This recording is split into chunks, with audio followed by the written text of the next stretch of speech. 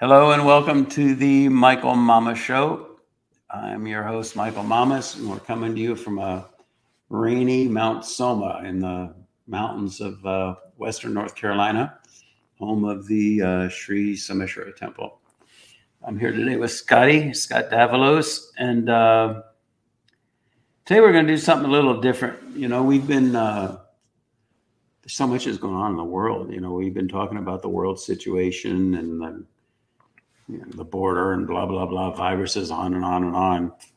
And I just felt the need to do that because we're in such a major transitional stage now. But just watching it all, I think we've hit the point now where that transition is happening. We're in a shift. It's going to happen. And so I think it's a good time then to take a look at where we're headed, what our future is going to be like. And so it's based, you know, who are those guys, Scott? You were talking about those two guys. You sent me a link. It was Lex Freeman. Lex Freeman. And then there's some astrophysicist. I didn't know who he was. I knew Lex Freeman, but he had a guest who was an astrophysicist. What's the deal on Lex Freeman? What's his general shtick? You know, I've seen him. He's a super smart guy, and he's had some really big. He's a computer scientist. That makes sense. From the little I watched of him, that makes sense. Yeah, and he's been doing a podcast and really. Getting a bunch of people on. I mean, he's had like Elon Musk on. No kidding. No, that? I mean, because you know what, he was coming up. He was the older guy in the podcast I saw, right? Which one? No, he's the younger guy. Oh, he was the younger guy. They were coming up. Oh, so it was the older guy, I think. But anyway, they were coming up with these models of the construct of the universe. And just to be, honest, I was like, this is ridiculous. I mean, maybe I shouldn't say it that bluntly, but that's just how I felt, And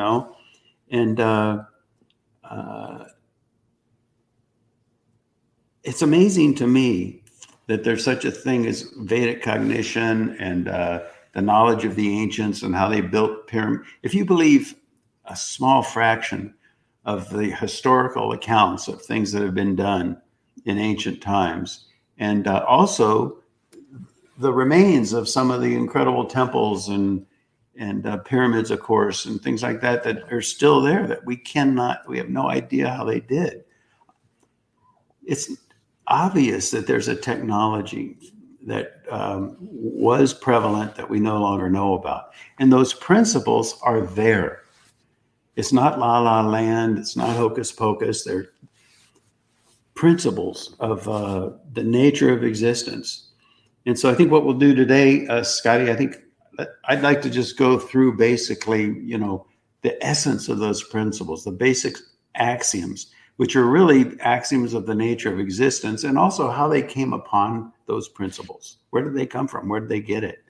And also how they can be applied and how they will be applied in our upcoming future. And anyway, we'll go into all that. But the first number one axiom really is that there's an underlying, and if you think about it, this is just obvious, really, isn't it, Scott? But there's an underlying, coherent, self-interacting basis for all existence. And I mean, the intelligence of, everything in the room, everything you're looking at now, technology, flowers, everything, there's obviously life. There's obviously some underlying intelligence that births that sustains that. And really, just quite simply, that's the number one axiom. And if we take a look then at the nature of that thing, it's really amazing how some of the modern physicists that are exploring the nature of the unified field. There was a guy in Berkeley, Scotty, astrophysicist. He was Russian, actually. But he said the more he studies, and he was an expert in the field, the more he studies the unified field, the more he realizes that it's just consciousness. And that's incredible. Yeah. Isness equals consciousness. I mean, it takes a while to even wrap your head around that, you know. And it's right there in the Vedic literature in detail. Consciousness becomes conscious of itself because that's before the universe existed. And so now you got consciousness aware of itself. It perceives it as other. You got two things. It's basically just set theory in mathematics. Consciousness becomes aware of those two things. The third thing is born. You know, because if you have an apple,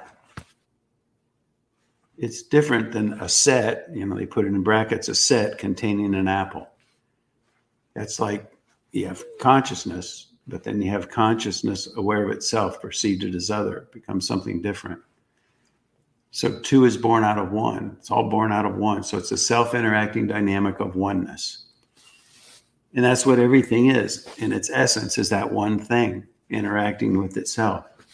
And if you look at the Vedic principles, the dynamism, that whole thing, like, you know, Rishi Devata Chandas, the knower, consciousness, the known, and the process of knowing. So then it becomes like three. And that's Rishi, Chandas, and Devata. Chandas is like the rhythm. It's the structure. It's the pulsation. Just the vibration, if you will, of the object of perception. And then there's also a process of knowing. There's the Deva, the you could say the nature of the personified process of knowing, the Devata value. And that's ancient knowledge. And it's the foundation. It's maps onto, you could say, Father, Son, Holy Spirit, you know, that kind of a thing. And Scott, it's amazing to me that knowledge can be there. And it's amazing how much knowledge gets lost over time. And I don't think people can believe it, you know. Well, Michael, how is it, you know, our consciousness fits into that? It's a and great then the question. Separation of our consciousness from that pure, the purity. Yeah. Here, there's one consciousness, that's it. But we all interface with that consciousness, tap into that consciousness from a different angle, you could say. And that angle, then, here's what happens. In the manifestation of existence, consciousness becomes conscious of itself, perceives it as other, duality is born, and it creates this underlying structure. In the West, in Western science, they call that the quantum mechanical realm. But at any rate, you have this dynamic going on. But what happens is the structure, the nature of the thing, what we're looking at right now in this room, the nature of the thing is so fantastic, so incredible, that we lose the sense of our own self, that greater consciousness. We lose it to our perception and our projection and how we view things. And that starts to define us more than our own inner being, which is that one consciousness. Is that responsive, Scotty? So you kind of get lost to this whole just amazement out there and forget that you're really, there is no separation, kind of. Yeah, it is a maze. Yeah.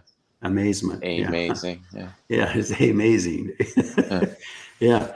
And so that's how that happens. And then what happens is,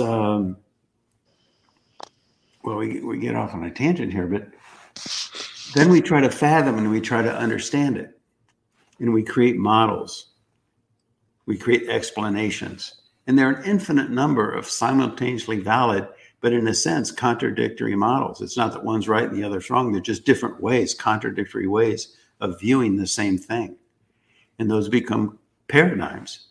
And we get amazed by, we get caught up in the paradigm that we've been trained to get accustomed to and to get proficient at. And we keep viewing the world that way.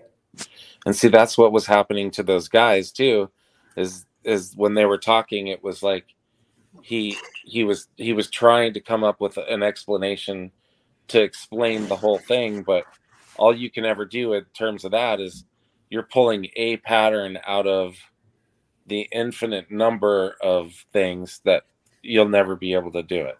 And see, that's a really great point, Scott, because now with computers and stuff, they're coming up with these physicists are coming up with these different models of how the universe works.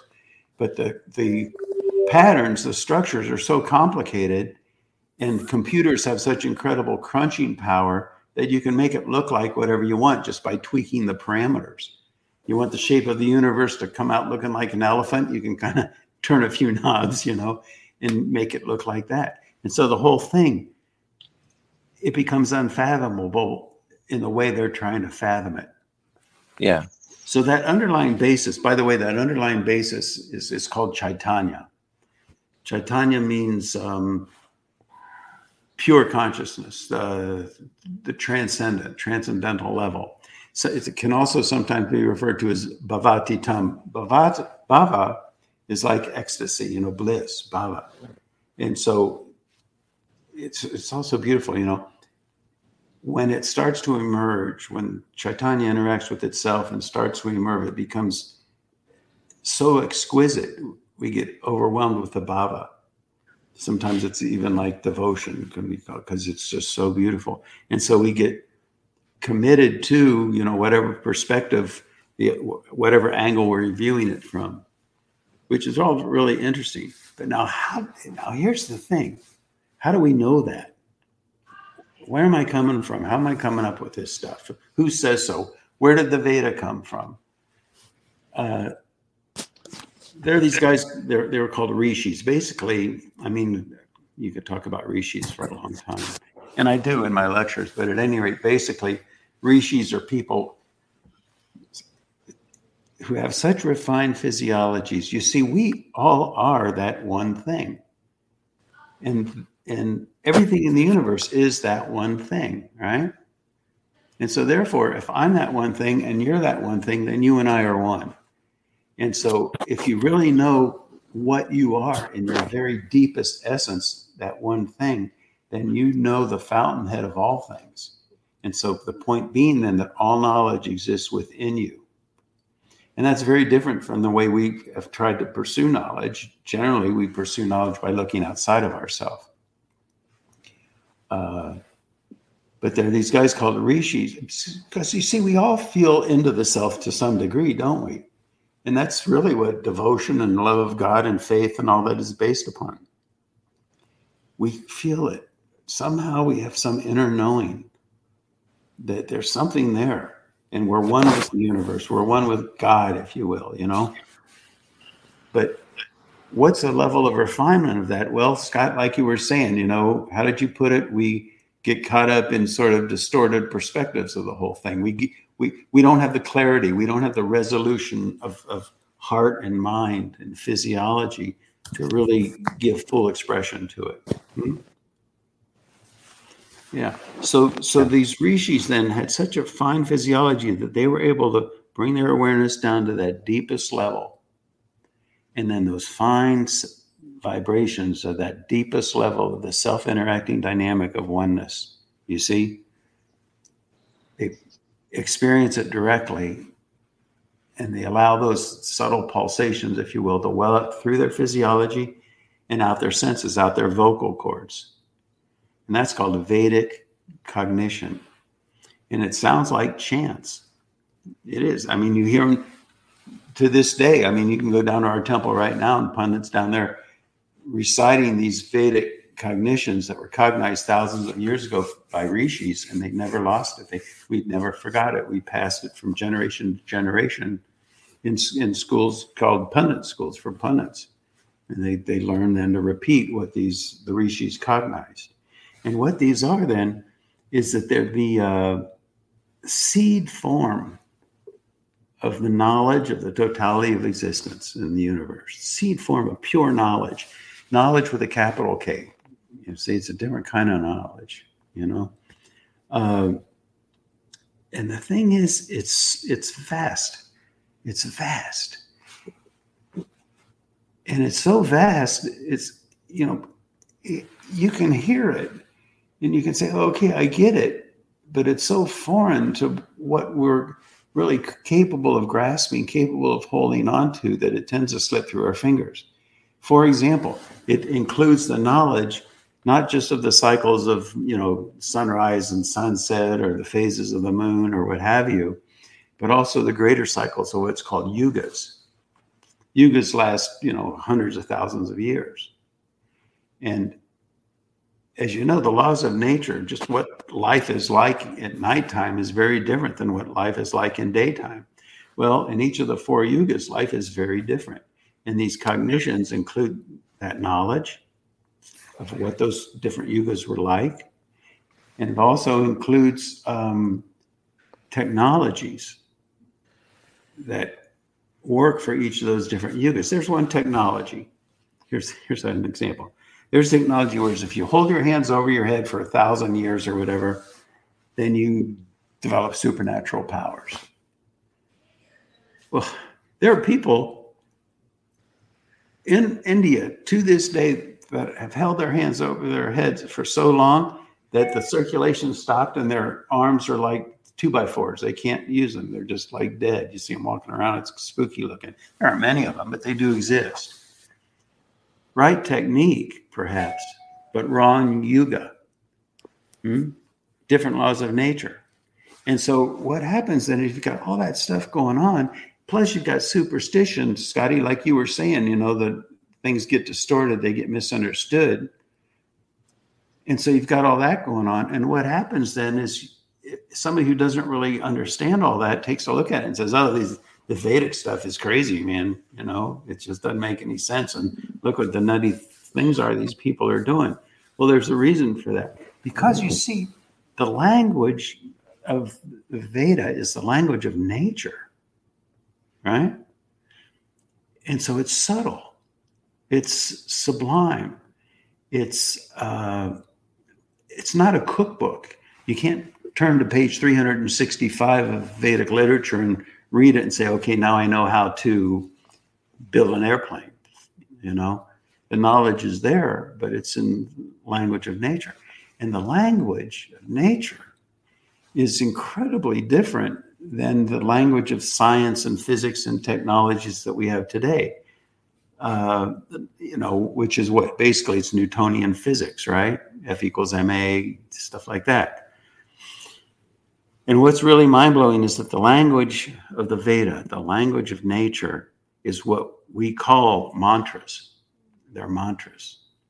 What is a mantra? A mantra is a seed form. It's like if you take a pencil and just really sharpen it to a tip, right where it touches into that deepest level of existence, but yet it's a seed form that births a certain principle, a certain value, a certain quality. And those seed forms, those little seed forms are, and there are an infinite number of them really, are called mantras. And that's what the Veda is composed of, is mantras. And then you have the mantras, which you kind of structure them together and you get brahmanas. And then the brahmanas go into aranikas. And the aranikas are like it's more like a technological application, but still it gets interesting. That all dwells within the transcendental level. It's not relativistic yet. It's a self-interacting dynamic, kind of like from the perspective of the world as we know it, it's virtual, kind of like if you look in a camera and you see the tree, on a ground glass and the tree's upside down. It's not a tree in there. It's a virtual image. The tree is out there. But now the question becomes then, this stuff gets deep, sorry. But the question then becomes, which is virtual? Well, according to the Vedic text, this is the virtual world. We live in the virtual world. And the real world, meaning the world that is not lost to illusion, the world that's not lost to, how'd you say it, Scotty? Distorted understanding, if you will, or limited understanding. That's the world we live in, and that's called relativity. Now, maybe you can talk about the importance of,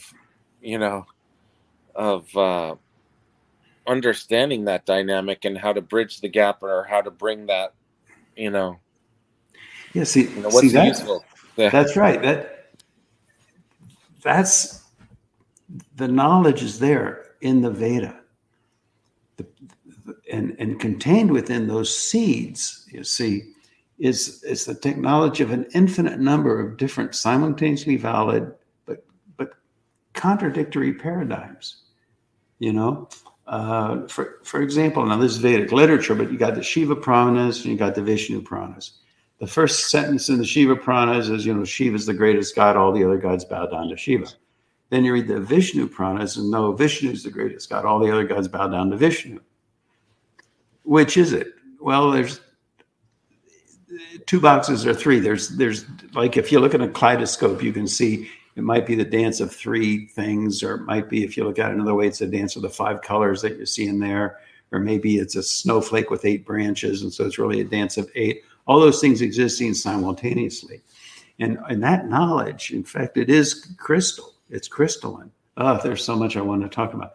But at any rate, the structure of it is a crystalline structure, really, a very multifaceted crystal, but nevertheless crystalline in nature. In fact, the 9th word of the Rig Veda is Ratna, means crystal. Anyway, the point is, Scotty, then, that if you can tap into that level, and if you're free then of the limitations of the paradigm with which you've been indoctrinated, an infinite number of different paradigms become readily available. And that becomes then the gateway to very real practical technologies. How did they build those temples in India? How did they build the pyramids? How did they do all these things that you read about? And they're so incredible that it's like, oh, that can't be true. That's got to be mythology. Well, a lot of mythology is simply that, mythology, but a lot of it isn't. And our ability to comprehend that from the perspective of the one paradigm that we've been indoctrinated into, our ability then becomes very limited. But that's what's happening now. We are moving past it. We're going through a transition. And a big part of that transition, what is a transition? A transition means change. People are starting to change the way they're thinking. We're looking at the world and our beliefs in the world, and we're realizing, you know what? It's not working, But there are new things coming to the surface. And it's kind of like to get rid of, to embrace the new, you have to get rid of the old. And we're in that phase transition period right now, and it's scary because, we've hung on to different worldviews. But if you can get past that, scary, what's going to happen kind of thing, I think we realize that something great is happening. We're waking up. We're not going to keep hanging on to these limitations or these identities with these models that we created, like in that, what's the guy's name again, Scotty, in the video? These models that these guys, Lex Freeman that they create. Steven. And those are just basically ice cream, crystalline castles in the sky, ice cream cones in the sky. They're not really based on anything other than where people go in their own heads, It's not really connected to that transcendental basis. And it's there. The knowledge is there. It's in the Vedic cognitions, Well, isn't it like for us to really, I don't know, get things stabilized, all that, it's like I keep coming back to everybody's got to take responsibility for cleaning your consciousness, kind of thing, because everybody's, let's blame it on Facebook, let's blame it on the internet, let's blame it on this, let's blame it on that. Well, how about, clear your understanding of how to interact with all this stuff, and it'll be a lot better. Or I don't know. I mean, I'll be real honest with you, Scotty. People have a hard time letting go of what they've been indoctrinated into, and they can hear it I mean, I give my lecture, and I think I've said this before. I give my lectures, and people jump up and cheer and say, "Oh my God, I've been looking for this my whole life." And then they walk out the door of the lecture hall, and you never see them again. They get caught up in the winds of karma, the winds of identity that they've been indoctrinated into, and it's not. So, I guess the answer to that question is it's not so easy to do, Scotty.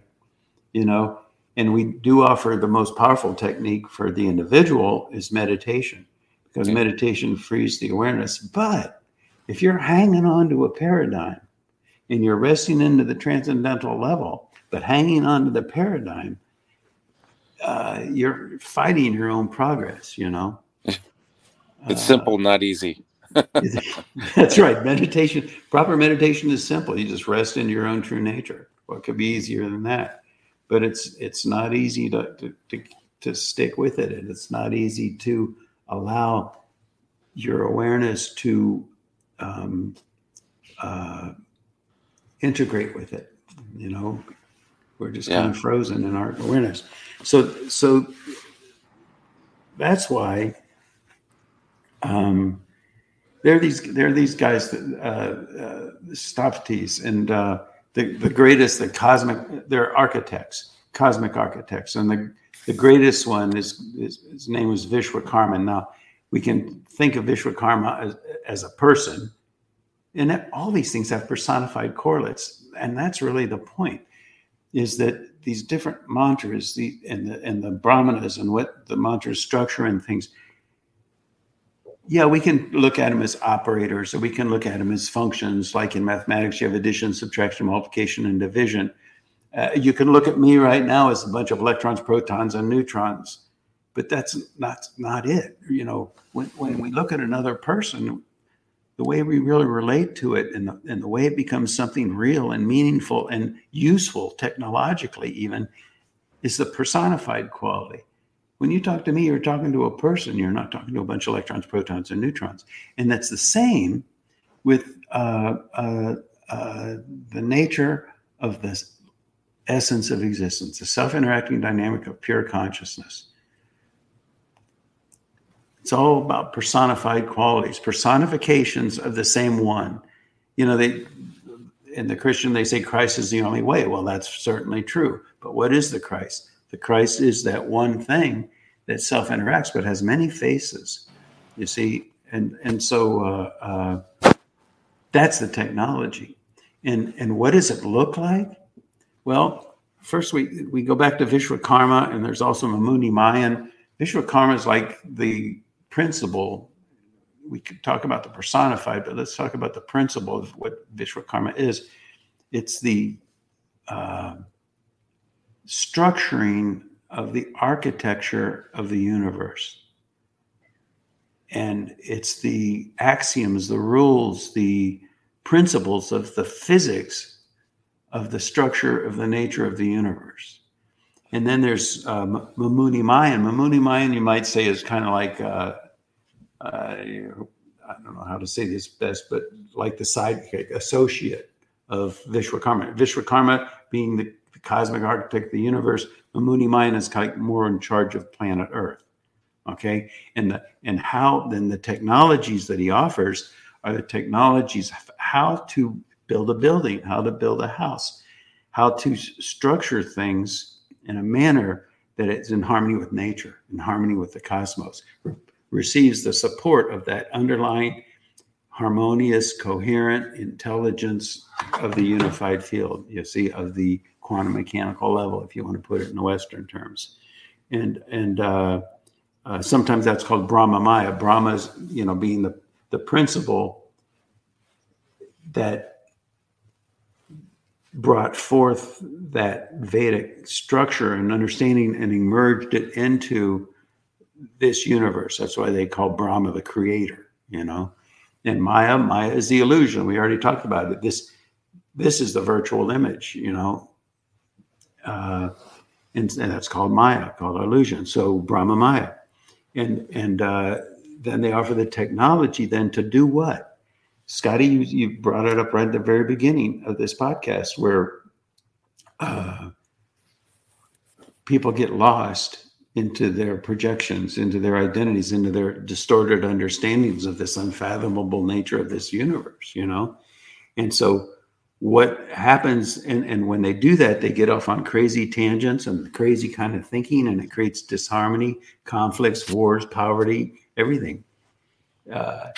And as a whole system of, say, the planet gets out of balance, then we have horrible weather, we have all sorts of terrible things happen, because why? The world's out of whack. If it was all functioning in perfect harmony and perfect coherence, there would be abundance everywhere, and there wouldn't be all these horrible things happening. But so Mamuni Mayan now, as a person, the personified aspect, offered these aspects of the Veda, called them Vedic cognitions, of how to build a structure that radiates out the value of that coherence to the whole planet and the environment, and harmonizes it, brings the coherence back, regenerates it, clears the cobwebs of the distortions and confusions and all like that. And it's a science. It's a science. There's this thing in one word in Vedic literature is called apurva. Apurva is kind of like, we have cause and effect. For every action, there's an equal but opposite reaction, that kind of thing. The whole world of karma, it's all cause and effect. And but if you have a cause and then you have the effect, there's something that connects them. It's like a substrate. And that's called apurva. It's like a medium. It's sort of like if we were a bunch of fish, the water in the fishbowl would be the apurva. And the apurva then can be crystal clear. And so everything flows harmoniously and beautifully, or it can be muddy and gunked up. And so what happens then with Vedic technology, as the apurva clarifies the apurva, clarifies the akash, space, and by virtue of that, then the whole nature of cause and effect comes back into harmony. Whereas if it's all gunky and stuff, not good things happen, So there's so much to talk about. But what we're doing here at Mount Soma, this is incredible, really, because they're not really readily available. But we came upon a Vedic architect in South India, wonderful man, who has the cognitions of how to build a unified field generator. And it's a Vedic temple. And it adheres very carefully to the precise parameters of how it needs to be done. That's why the temple here at Mount Soma, it's a Vedic temple. And the details of how to build a cell phone, it's got to be done just right, or it's not going to work. And the principles of a Vedic temple is the same. So we're very diligent about honoring the nature of existence and the methodology of the technology to build something like that actually works. Well, Mamuni Mayan also in his cognitions has the technology of how to build an enlightened city.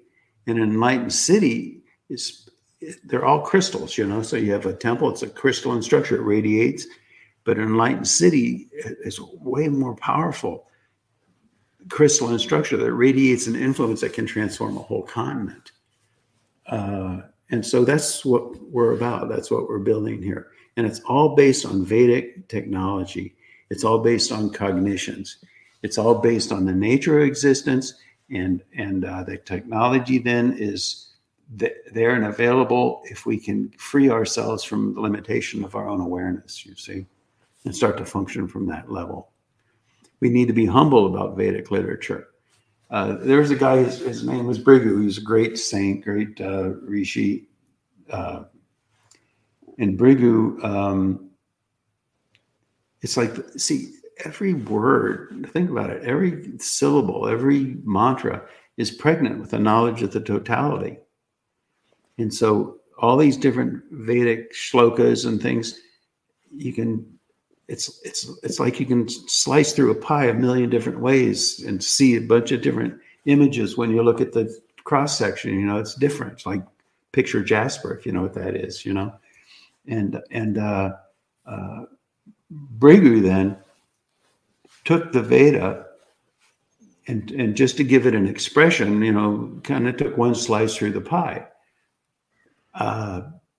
And so he was great. People loved him. They honored him. He was this great being. But for that, he got the title Butcher of the Veda. It sounds derogatory, but it wasn't meant to be. It's a little bit like one line in Ninth Mandala.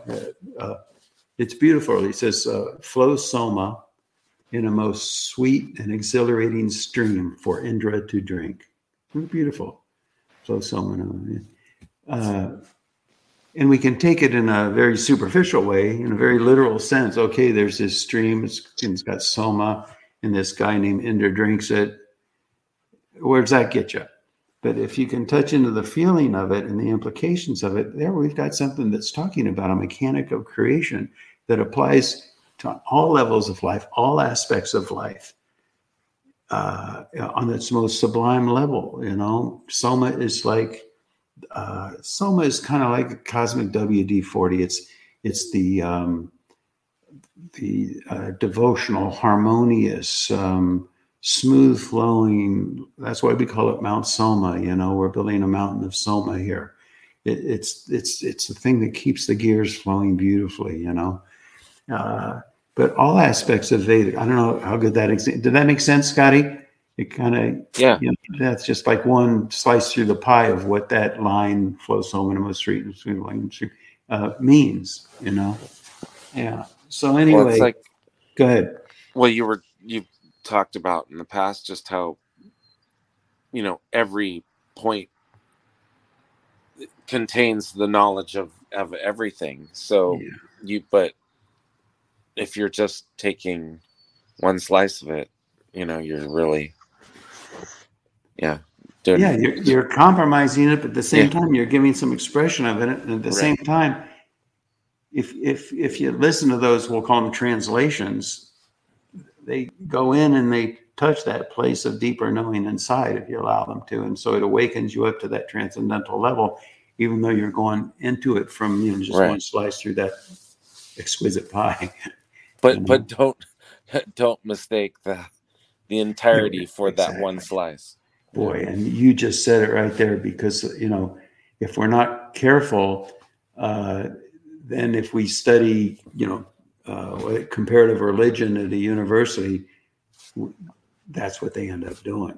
I'm not saying they all do, but that's a predisposition, and it just really compromises the potential of the knowledge, And that's what the scientists do, the physicists do, It's really interesting, isn't it? I mean, in physics, to describe the movement of an electron from this point to this point would require equations that cover the wall of a house, It's not a very efficient language. But there's technologies in Vedic technologies, and those things are called, they look like ceremonies, havans, pujas, and there's a very sophisticated science. I mean, the knowledge of these things is vast. Modern science, the science that we know, is just one little small portion of Vedic knowledge. It is in there, but it's one small portion of the greater whole of Vedic knowledge. And so the technologies that are available go so far beyond our current comprehension, and that is our future. And I think this transition we're going through, it's a wake-up call. We're going to be like, you know what? The path we've been on and creating these intellectual crystalline castles in the sky of what the universe is like, and now we've got the answers, that's crumbling away. And it can be frightening, but it's leading to a really wonderful place. And if you just watch the news now, I mean, my goodness, the crystalline castles that people are building, and how they think the universe works, and what they think it means to be a good person, or it's all based on intellectual constructs from ivory towers. Well, that was making me think of the swastika and what that's really about. Right? That's good. Isn't it? Yeah, that's good, Scotty. Because those are all the limbs that are bringing everything to coherence, everything. I don't know. Yeah, think about, people hear swastika, what do they think? Hitler and terrible things. But the swastika is actually a Vedic symbol that represents a very deep mechanic and a very deep understanding of existence. And we could talk about that sometime, but that's a whole other principle. I mean, every one of these things we've talked about today go in a million different directions, and we could talk about them on and on and on. But the purpose of this podcast, I think, and hopefully we did it, was to kind of give an overview, a basic picture, some little fundamental structure of a huge, vast, incredible knowledge. And hopefully we succeeded in doing it. And Scotty, if there's nothing else, I think that's enough for today. And we'll talk with you all again next week. Thanks for listening.